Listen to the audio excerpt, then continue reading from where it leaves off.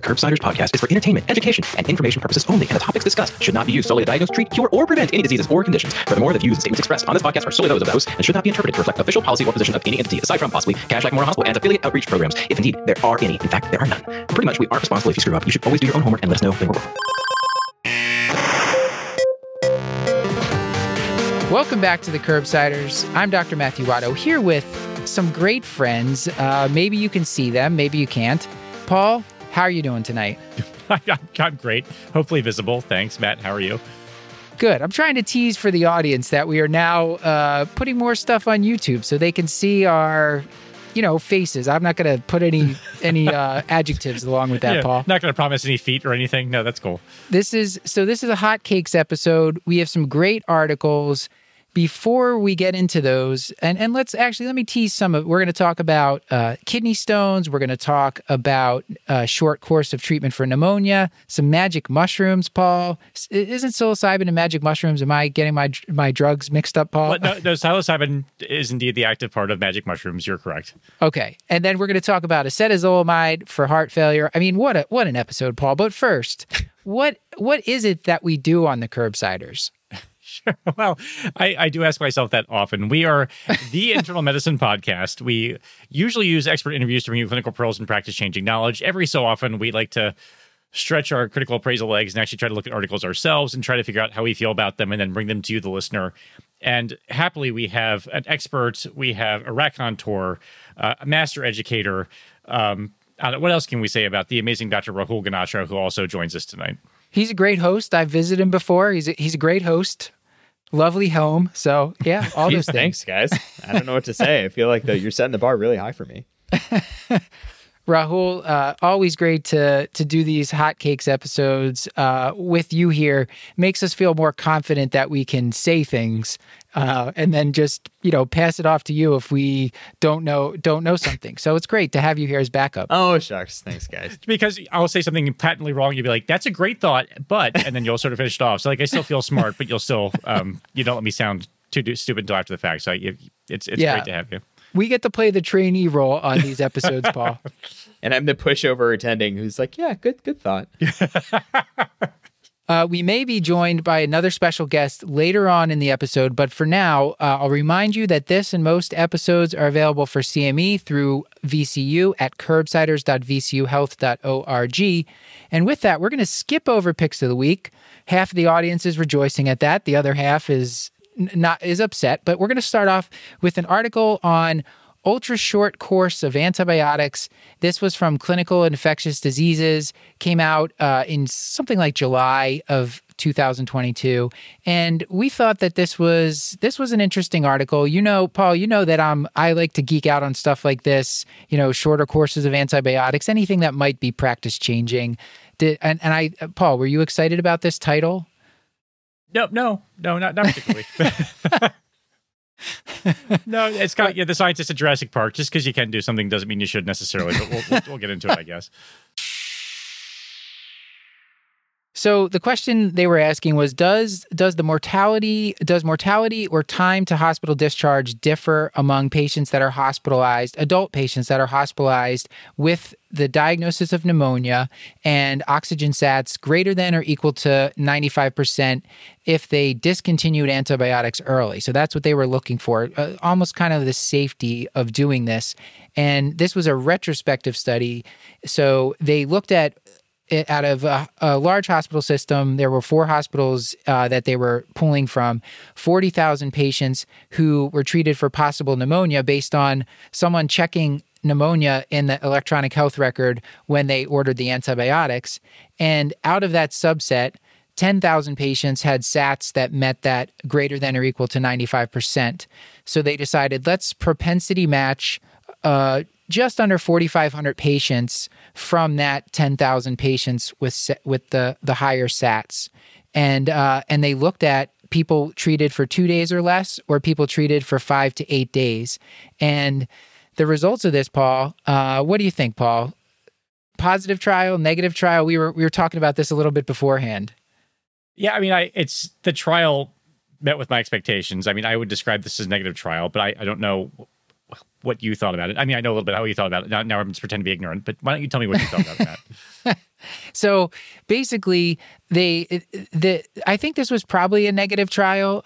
They were looking to see is there harm caused by this shorter course versus longer course, and maybe it doesn't matter if we called it a negative or a positive trial. But basically, they found that the patients who were given the shorter courses versus the longer courses, they did not have increased mortality. They had maybe even a little bit less shorter duration of hospital stay, which makes sense, and less exposure to antibiotics. But Rahul, anything that jumped out to you about the setup of this trial? Things that we need to be cautious of when we're interpreting the results? Yeah, absolutely. You described correctly in the first part of your mentioning this, Matt, that this was a retrospective study.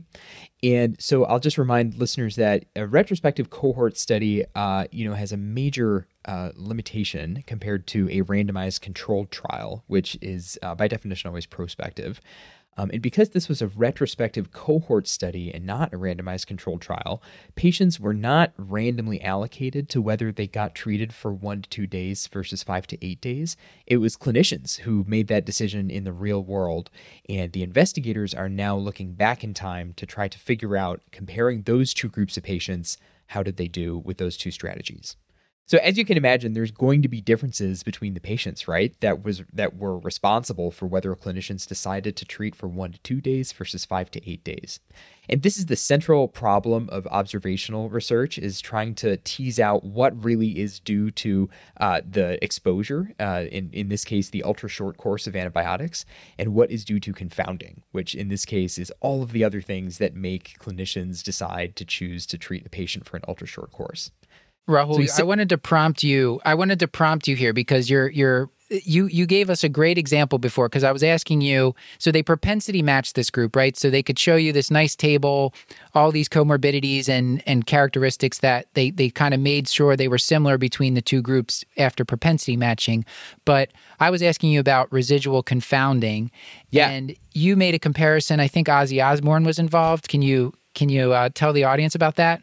Oh, absolutely. So to frame this answer to Matt's question, the problem that propensity matching is intended to solve, is the existence of residual confounding in an observational study.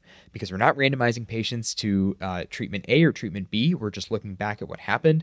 No matter how good of a job we try to do to control for confounders, there's always going to be this problem of residual confounding. So there was a meme floating around Twitter in the past couple days and weeks that I thought just encapsulated this perfectly. And this was trying to find a match for King George III. And it turns out Ozzy Osbourne is a match in the sense that they were both men born in 1948, raised in the United Kingdom, live in castles, married twice, wealthy and famous. The list goes on. But I love the example because it kind of highlights how even if you match on all these things that you can measure, there's still going to be some unmeasurable differences that you're not able to capture with variables like that. Yeah. So I don't think Prince George snorts lines of ants or whatever Ozzy Osbourne is up to. I mean, I don't know that we know for sure.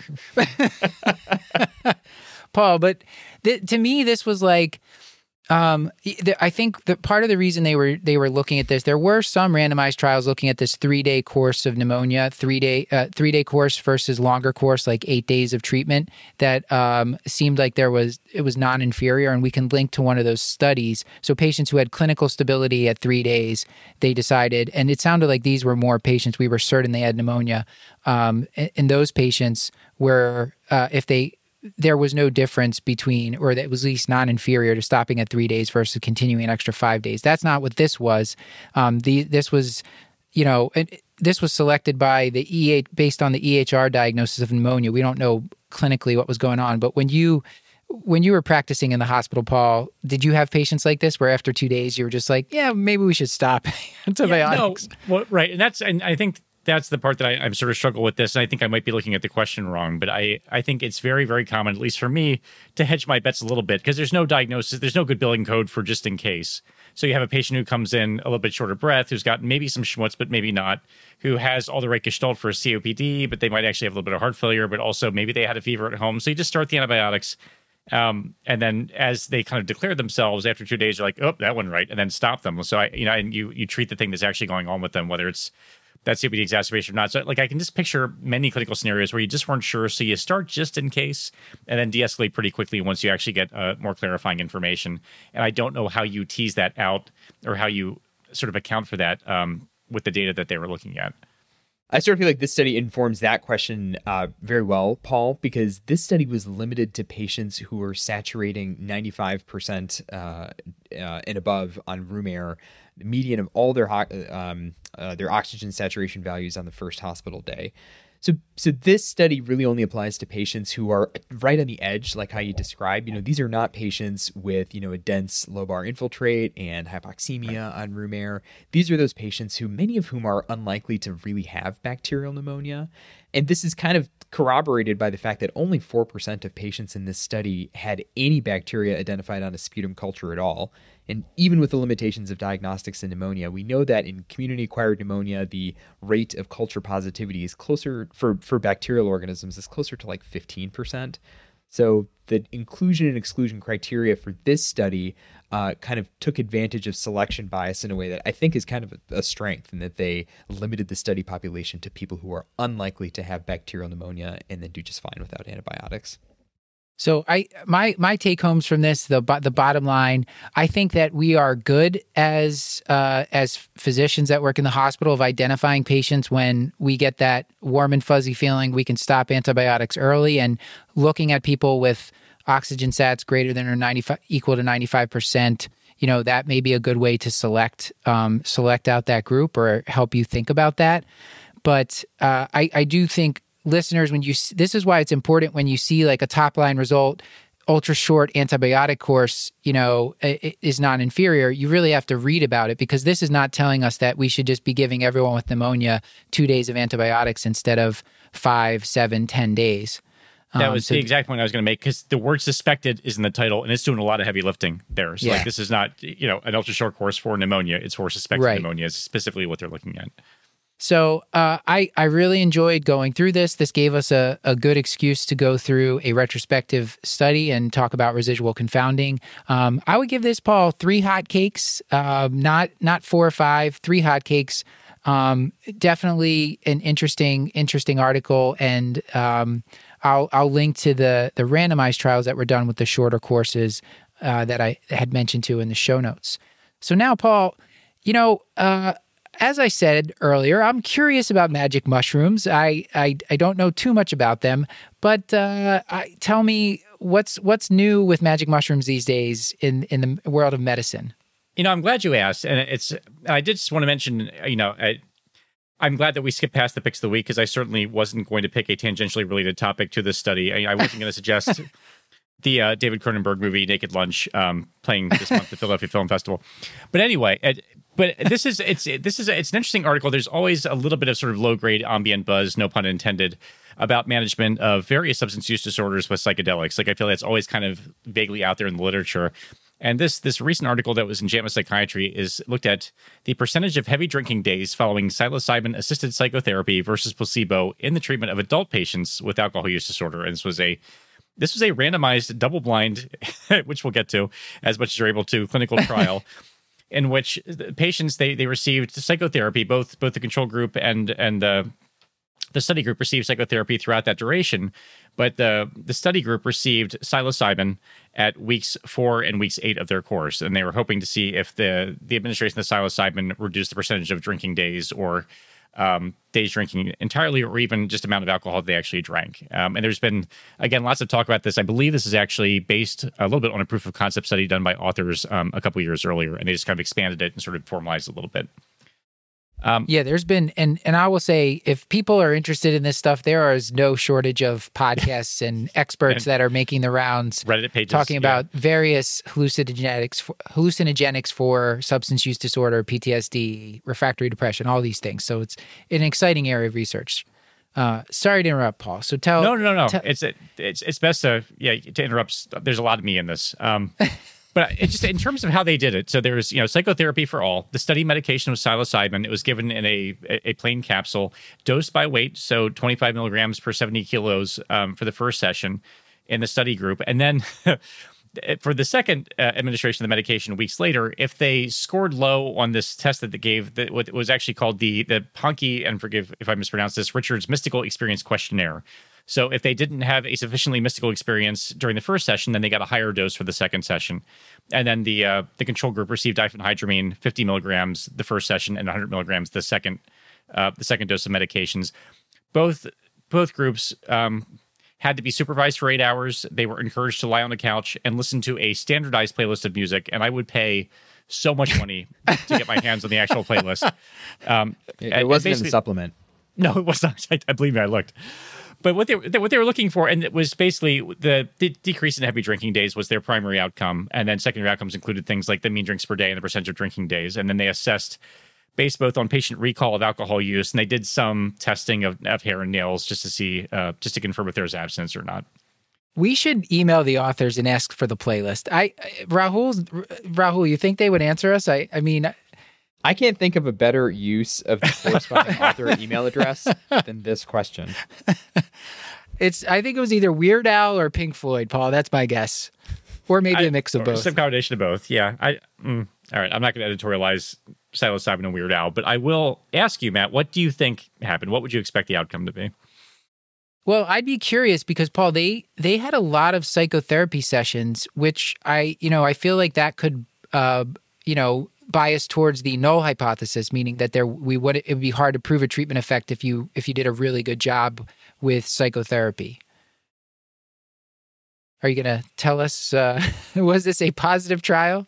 Yeah, it was a positive trial, and I think we'll talk a little bit more about this, but both groups did better. Both arms, whether you got diphenhydramine or whether you got psilocybin, initially, especially in the ramp-up period, even before the medications, just with the psychotherapy alone, both groups actually had a significant decrement in the percentage of drinking days. But then over the course of the 32 weeks, which was the length of the study, there was a greater decrease in alcohol use in the psilocybin arm compared to the diphenhydramine arm. So both arms, by the way, did better overall, though kind of tapered off and you had some diminishing returns. But the psilocybin group actually had a greater decrease in the percentage. So arguing that there is efficacy to administering psilocybin to help manage alcohol use disorder, especially in combination with psychotherapy, if I'm interpreting. Does that sound right, Rahul?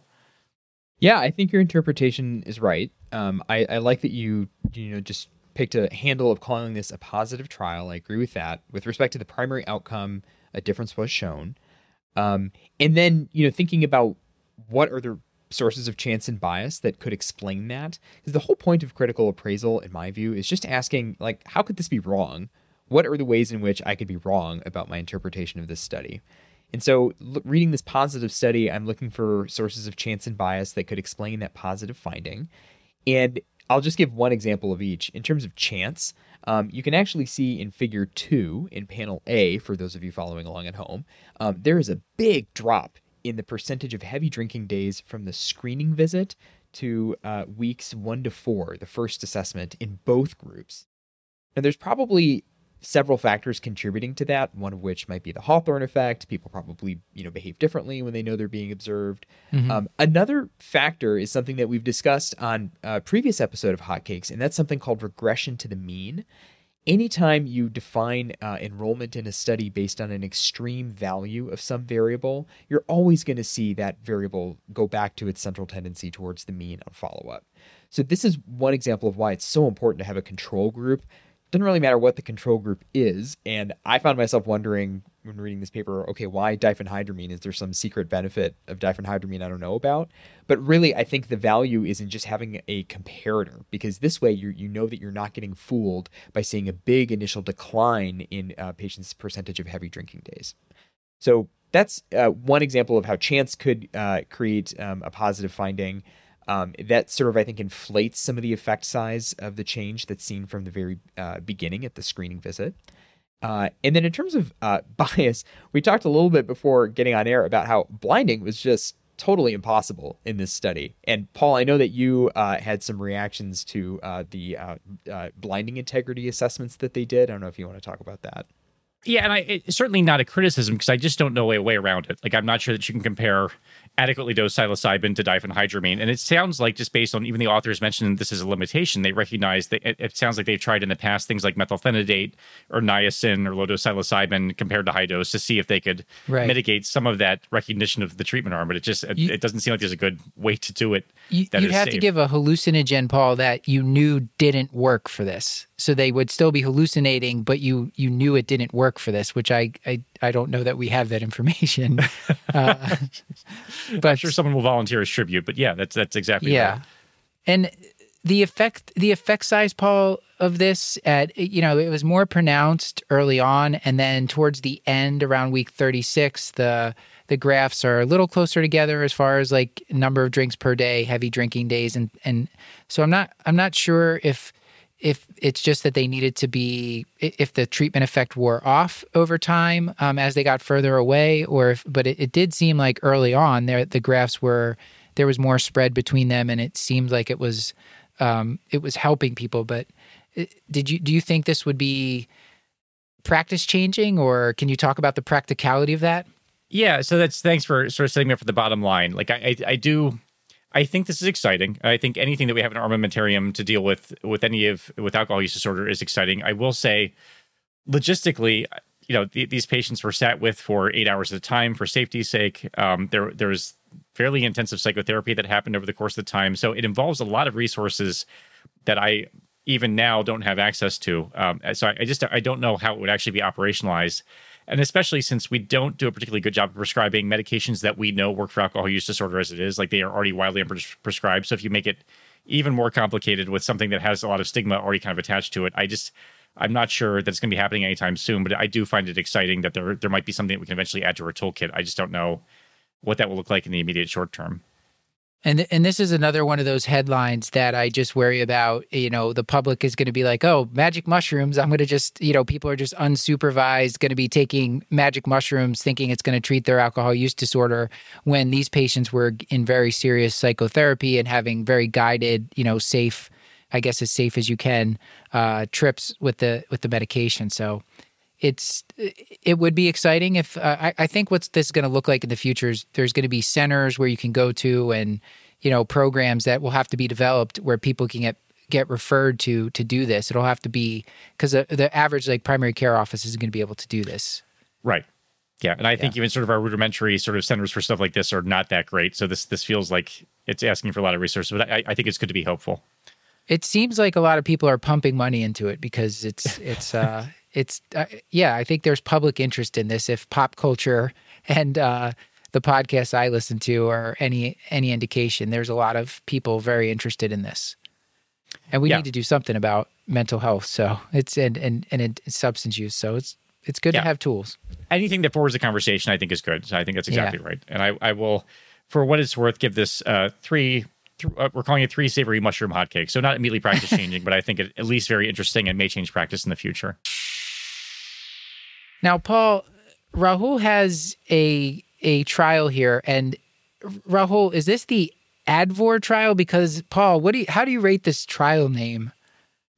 I am shocked that a cardiology trial just dropped the ball on the 1 yard line like this. Like, I feel like there are so many probably options. Maybe they just ran out of words. I mean, I guess that's a possibility, but it's not great, man. I think it sounds cool. It sounds like a transformer or something. Yeah, well, Paul's a big trial head, Rahul. So I don't know that you're qualified. I know you have some chops in critical appraisal, but Paul is really, and Advor just not doing it for him. But we've got Castellev out there, and this is just an abject failure. I'm sorry. Maybe Advor AF is. There you go. Does that make it better? There you go. Okay, all right, Rahul, tell us about this study.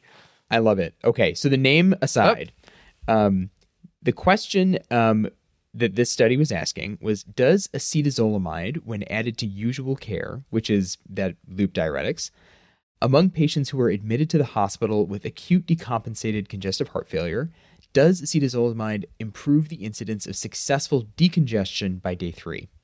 And in this study, successful decongestion was defined as the absence of signs of volume overload other than trace edema. And this was as assessed by a cardiologist by the 3rd day after randomization. So there were some important secondary outcomes that you can read more about in the paper, but they included mortality, readmissions, and adverse events. So the comparison in this study, the study was done at 27 centers in Belgium, and it included a little over 500 patients out of about 3,000 who were screened. So just under 20% of screened patients were included. The patients all had to be hospitalized with decompensated heart failure, and they had to have at least one sign of volume overload. They all had to have biochemical evidence of volume overload, so an elevated NT-proBNP or BNP. And they had to be on the equivalent of an oral dose of furosemide at least 40 milligrams a day for at least a month. Couldn't have been on acetazolamide or an SGLT2 inhibitor, a couple other exclusions in there too. Patients were randomized in a 1-to-1 fashion to get either acetazolamide 500 milligrams IV once daily or a placebo, plus IV diuretics, loop diuretics in the total daily amount of 2 times the patient's usual home dose. So kind of similar to what we do here. Overall, patients were pretty well balanced. There was one exception I'll talk about in my interpretation, but just to tell you who these patients were, the mean age was in the high 70s. Basically, everyone was white. The baseline congestion score was a 4 out of 10 in both groups. Everybody had edema. About half of patients had pleural effusions. These patients were decently sick. 30% of them had NYHA class 4 heart failure, and 80% of patients in both groups had CKD. And you mentioned the congestion score. I just wanted to highlight what that was. So they were, because this is a bit different. Like, we talked with Dr. Kittleson about this, and we monitor like JVP, we monitor the patient's weight, how the patient's feeling. Those are some of the things that I would monitor. If you're into POCUS, you might monitor B lines and JVP with that as well. I mean, peripheral edema is something I monitor a little bit, but they were talking about pulmonary edema or pleural effusions, ascites, and peripheral edema here. So it was a bit of an odd way, and the scoring system would seem like it would have to be a little bit subjective, and I'm not sure how they were tracking the pleural effusions and the ascites, but it would almost seem like it'd have to be POCUS or I don't know, Paul. Do you have thoughts on that? I didn't see it. I was going to ask the same question, but I was scared to feel dumb. Like, especially the pleural effusion. I don't know if we're, percussing out an air fluid level, or if we're, at the level of crack. I was like, I don't know what that looks like specifically. They had a cardiologist from 1950, and he... Three of them. No, you bring up a good point, though, in terms of, how similar or different is this to what our practice is. And I think you're right, Matt. I think a lot of us are much more comfortable kind of thinking about changes in weight, assessing a jugular venous level. And there's sort of a trade-off between the subjectivity of an assessment and kind of the ease of measurement. Yeah. So I think this was probably just sort of a practical trade-off in terms of what can be easily assessed. But because they were so the congestion score, they gave numbers to edema 0 to 4, ascites 0 to 3, and pleural effusion 0 to 3. So how they did that, may be subjective. But so the results, I interrupted you there. Keep Not at going. all. As Paul said, there's a lot of me in this, so an interruption is good. Okay, so let me tell you what happened. So the results of this trial, successful decongestion by day 3, the primary outcome, happened in 42.2% of patients who were randomized to acetazolamide, in comparison with 30.5% of patients randomized to placebo. So that is an absolute difference of 11.7%. Okay, and that corresponds to a number needed to treat of 9 patients to achieve decongestion over 3 days. And the relative risk ratio for that difference is 1.46. So about a 46% relative increase in the number of patients who are getting successfully decongested by day 3. The secondary endpoints, I'm not going to spend much time on, but length of stay was shorter by about a day. More patients randomized to acetazolamide were decongested at discharge. But there was no difference in endpoints at 3 months that included death, rehospitalization for heart failure, and there were no glaring safety signals. It wasn't significant, but I noticed that the adverse kidney events and the hypokalemia, hypotension, they were trended towards towards the treatment group, which I guess you'd expect, but they weren't statistically significant. So I'm not sure if you had a bigger group, if we would detect that, or if we started to do this widespread in practice, if that could be a concern. But that just kind of piqued my interest, that signal. Yeah, I think your caution is well deserved. I mean, anytime you're talking about adverse events in the single digits range, 1 or 2 adverse events on either side could make the difference in whether or not something is statistically significant. So I do think that kind of careful monitoring of this strategy, if implemented in practice, would be absolutely required to make sure that we're not overdoing it with patients, more effectively decongesting them. Absolutely. So would this be, is there anything else that you wanted to mention about this? I mean, we mentioned that the congestion score was a little bit odd, but I think how you're, so maybe if the way that we normally measure congestion, maybe we don't know how this would have performed, this strategy would have performed if we were trying it that way. But would you think this is going to change what you're doing in practice as a hospitalist? Yeah, well, I mean, that is the $1 million question. And so to put my money where my mouth is and walk you through my thinking. So this was a positive study because they did show that the trial drug was associated with some benefit. So what are the things that could make that wrong? What are the sources of chance and bias that could explain that? So the primary outcome was unchanged from the protocol to the paper. So that's good. Nothing concerning there. I did find one source of chance that could bias towards a negative finding, which actually increases my confidence in these findings. And that's that the patients in the acetazolamide group at baseline required a higher cumulative dose of maintenance diuretics. They were on a median of 60 milligrams of furosemide equivalents a day, as compared with 40 milligrams a day in the placebo group. So why would this matter? Well, the subgroup analyses kind of support that acetazolamide might work better in less severe CHF. And this is totally a hypothesis for my part, and I would welcome anybody with more content expertise, kind of helping us learn more about this.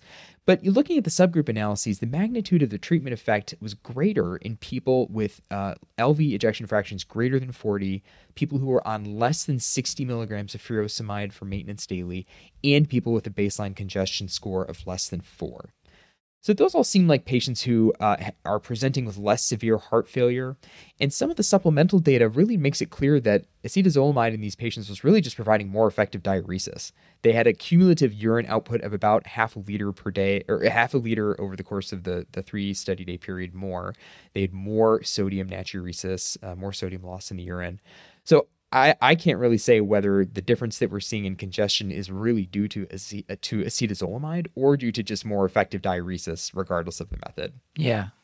So that, the fact that patients in the acetazolamide group did need a higher maintenance dose of loop diuretic does make me think that, okay, maybe we saw a little bit less of a benefit in those patients than we would have seen had that been distributed evenly across groups. So if anything, that kind of increases my confidence in these findings.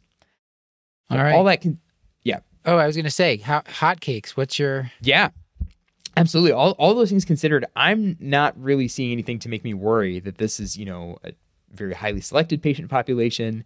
It is a limitation that all of these patients were white, so replication of these findings in a more diverse setting is definitely needed. All that considered, I think I am ready to give this 4 out of 5 hotcakes, because it doesn't take much to get me to use a safe and effective drug. So yeah, 4 out of 5.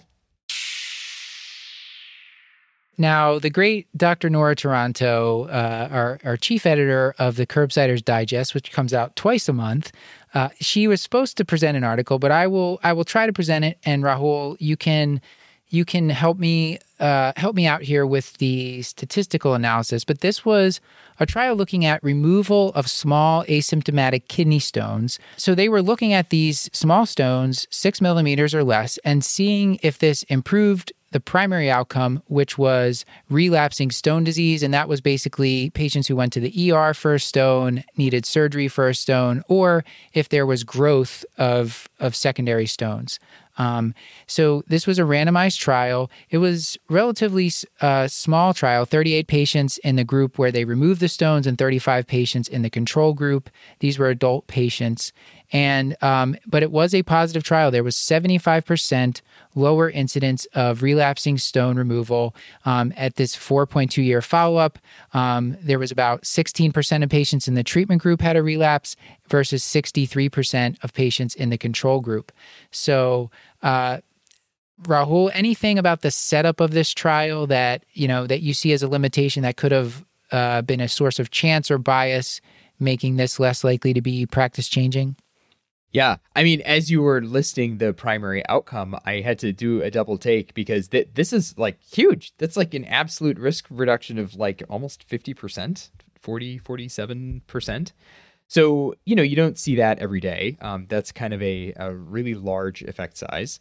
So to answer your question, what are the features of this study in terms of the design and the interpretation that could threaten that really hugely positive result? So the only things that really stuck out to me, I always like to verify that the primary outcome in this study is the same as what was initially registered in the clinicaltrials.gov protocol, or if it's different, that we've at least got a compelling explanation for kind of why that was done. And in this study, the primary outcome was changed, but to my eye, it looks like they actually made it more stringent because they included some sort of clinical criteria to stone growth, like patients needed to present for an emergency department visit if they had pain, rather than just growth of a stone. And that's something that's pretty patient-centered, so to me that seems okay.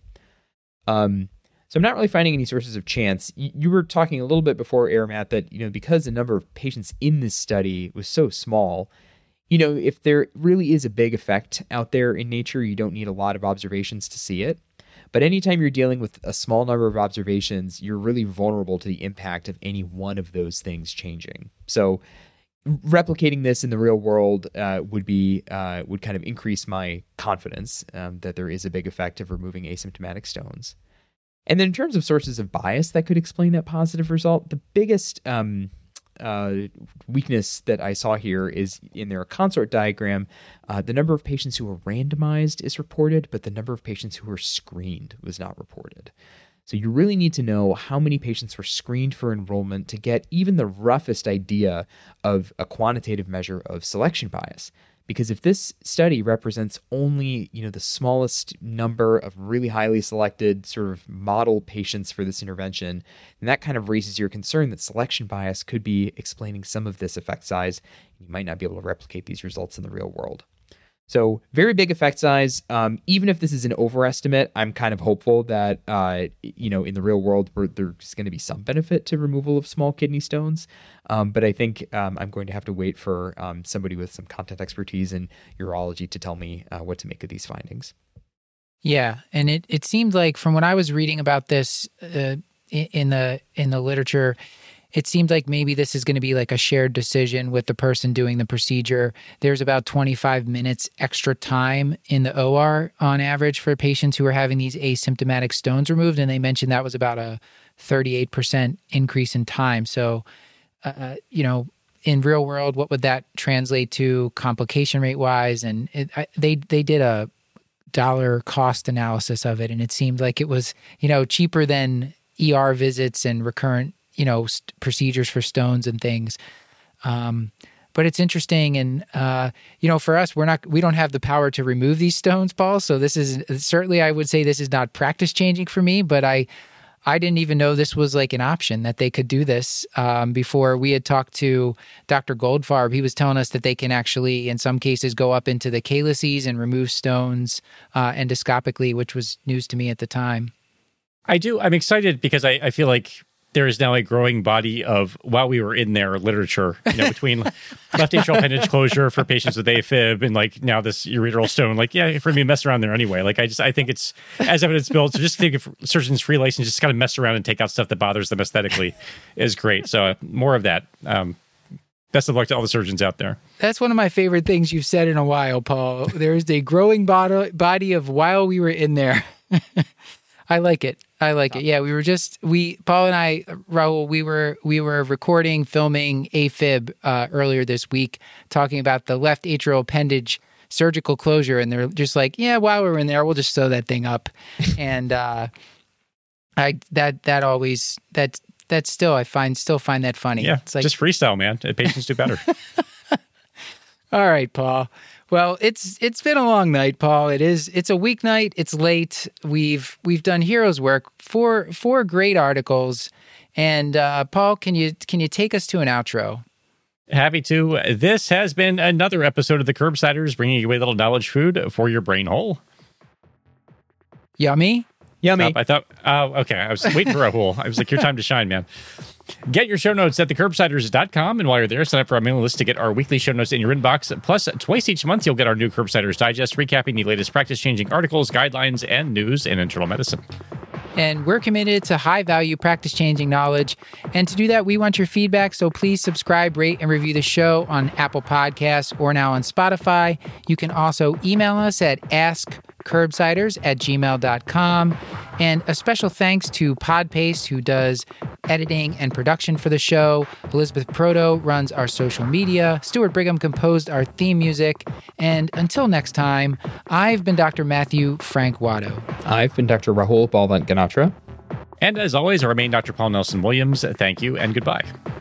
And Paul, I forgot the CME announcement. VCU Health does our CME. Go to curbsiders.vcuhealth.org. Paul, you want the last word? Still goodbye.